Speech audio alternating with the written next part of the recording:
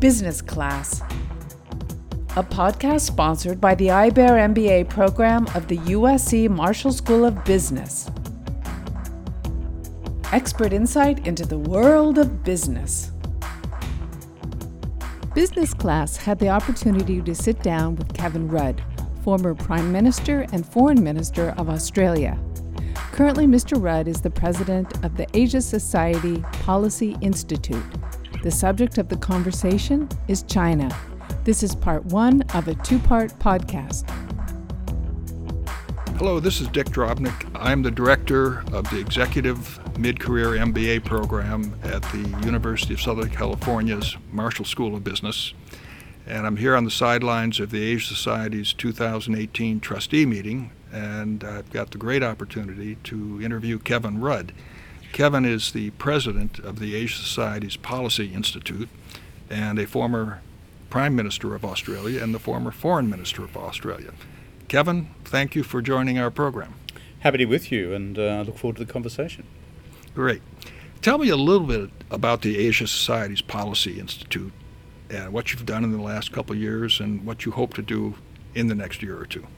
The Asia Society, which is an American institution, had a great vision when it was established nearly 70 years ago, which was how do you build a bridge between the United States and the various countries, cultures, civilizations of Asia. And back in the 50s, that's pretty revolutionary. So full marks to the John D. Rockefeller III for coming up with the idea. And that was in the middle of the Cold War. Roll the clock on to the present. What our trustees decided to do probably about 3 or 4 years ago was to take that platform, which is focused on arts and culture, education, and the convening of major national events involving leaders from the region, to build a think tank. A think-do tank is how I describe it. And it has 3 big programs. That is our analysis of security within the Asia-Pacific region, our analysis of what's happening in the regional economy, trade, investment, business, technology, innovation, and thirdly, what's happening with sustainability, climate, and the interests of, frankly, next-generation Asia.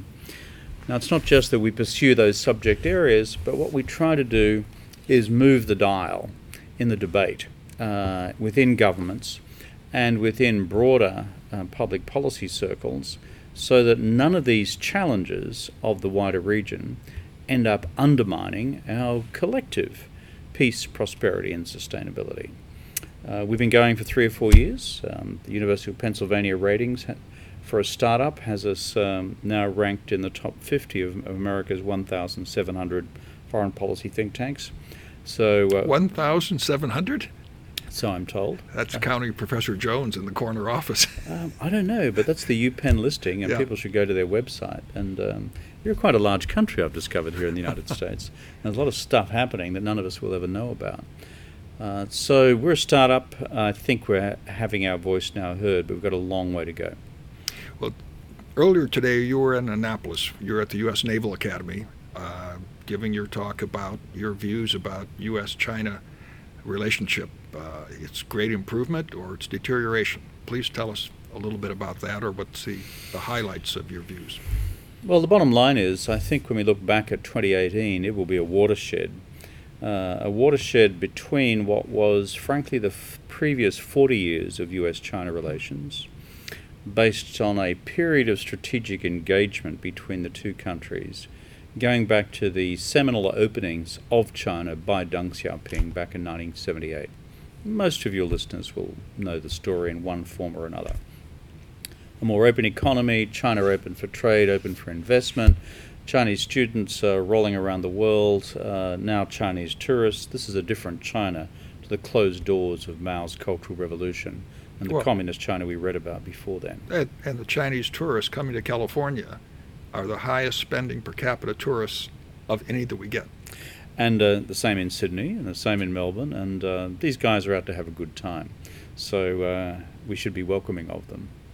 They've actually become the next wave of the Japanese tourism wave we saw back in the 70s and the 80s. And the property buying wave. And as you know, that generates its own complexities. opportunities and complexities. However, by the time we get to 2018, we start to see two big things happen. China under Xi Jinping, who became leader in 2012-13, has effectively left behind Deng Xiaoping's core axiom, which was prioritize the economy, hide your strength, bide your time, never take the lead, and just get on with the business of turning this poor country into a developed country. Xi Jinping instead has said, well, we're on our way and we're doing well, and it's time for China to have a bigger voice and a bigger place in the affairs of the region and the world. It's been quite a big shift. And by the time we roll around to 2018, we now see the Trump administration in Washington delivering a series of major policy statements, now pushing back fundamentally against this new direction in Chinese thought and policy and action.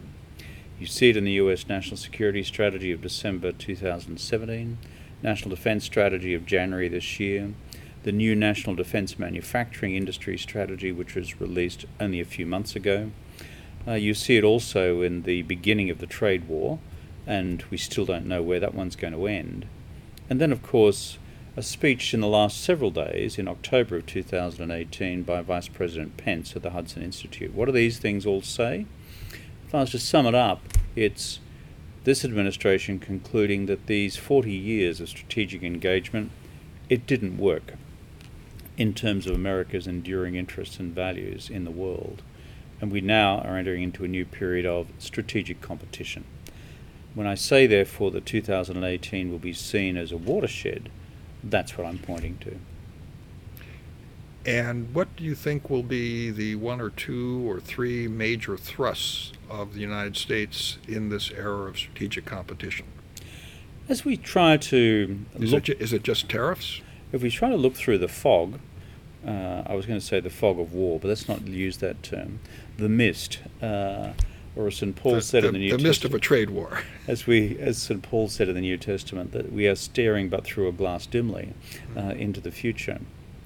It's a bit along like these lines. The thing which has obviously agitated President Trump is what he's concluded to be a raft of unfair trading practices by the Chinese, effective market access, non-reciprocity and investment access into the two economies, etc., as well as the hardy old faithfuls of intellectual property theft, in addition to now the whole question of forced technology transfer and plain old espionage.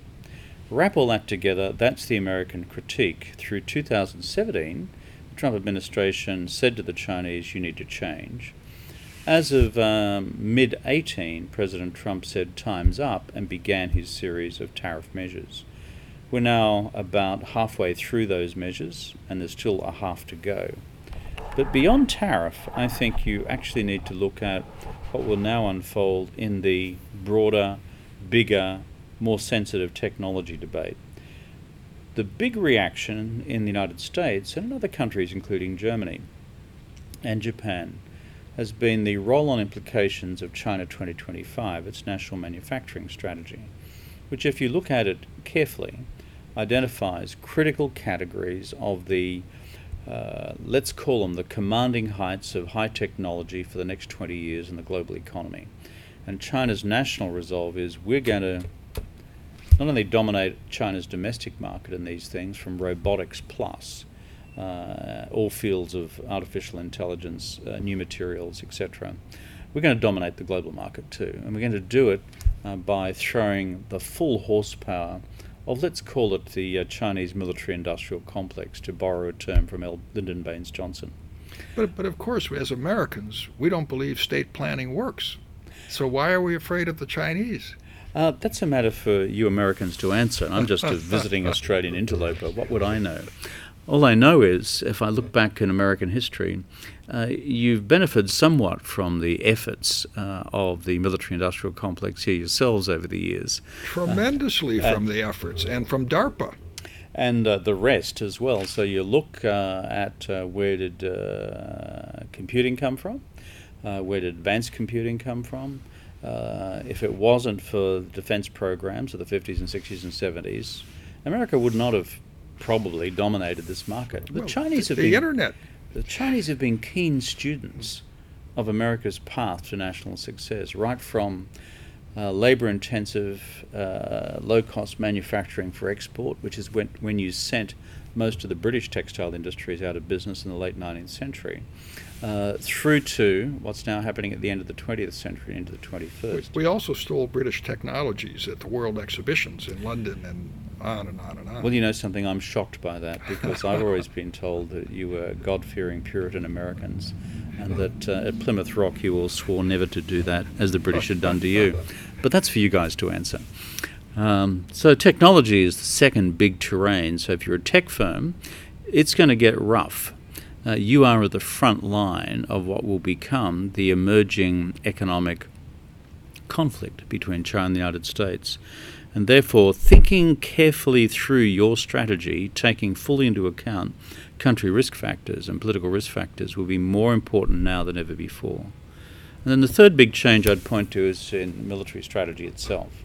And you begin to see this with freedom of navigation operations in the South China Sea, called in the profession FONOPS, where you will see more robust measures being adopted by the United States Navy, challenging Chinese maritime claims in the South China Sea, and resulting in a number of near misses, as occurred just last week with the USS Decatur, which went within 46 yards of a Chinese naval frigate. Yes, that creates tension and creates worries. And you think the Navy is going to more aggressively patrol to get closer to Chinese frigates? The honest answer to that question is, I don't know. And of course, the US explanation as to what happened with the USS Decatur is that the Chinese ignored the operational procedures already laid out in inter-Navy and inter-military protocols agreed to within the last 5 or 10 years on how to avoid incidents at sea and avoid incidents in the air. So it's getting willing out there. And if I'm to make a prediction, it's likely to become and get more willing. Those of us who have a mind for history become concerned about the capacity of a single small incident. There was one 100 years ago. Sarajevo. Which suddenly triggers itself into a series of consequential actions. And before you know it, you're into an ugly space which you probably didn't want to be in the first place. Yeah. Moving away from the military risks, what about the business risks? What do you hear, or what do you see from your business colleagues and businesses that ask you to give them some advice? I don't wish to hedge my bets here, but I need to say this. It's a little too early to tell. And the reason I say that is because China and its evaluation of this change quite fundamentally in US strategy, China's own evaluation processes take time. They are quite deliberative. In their August leadership retreat at Beidaihe, the beachside resort about 2 hours east of Beijing, the leadership looked long and hard at all the evidence they'd picked up from around the world about what was happening in US strategy. And they've concluded that there's been a fundamental shift here. What hasn't been concluded yet is their response to that shift. Part of my remarks at US Naval Academy at Annapolis here in October of 2018 this morning was simply to say, you don't have to be a Rhodes Scholar to work this out. You push back against somebody, push back big time. There are two options really. They concede or they double down. And there are some shades of grey in between those two polarities. So the key question to think through as China evaluates its own national response to this change in US strategy is, will China concede to the terms which America is now demanding through its trade and trade plus broader economic negotiations with the Chinese government, or will they double down and become more mercantilist, more nationalist, and frankly more difficult to deal with? Now that hasn't happened yet. but that's the process underway within the Chinese think tank and government communities as we speak. In part 2 of this business class interview with Kevin Rudd, the focus will be on what China and the U.S. are expecting of each other. Business class. Expert insight into the world of business. The host is Dick Drobnick, producer Pankaj Bhushan, director Dan Griffin, web developer Rick Pine, and I am Robin Garthwaite.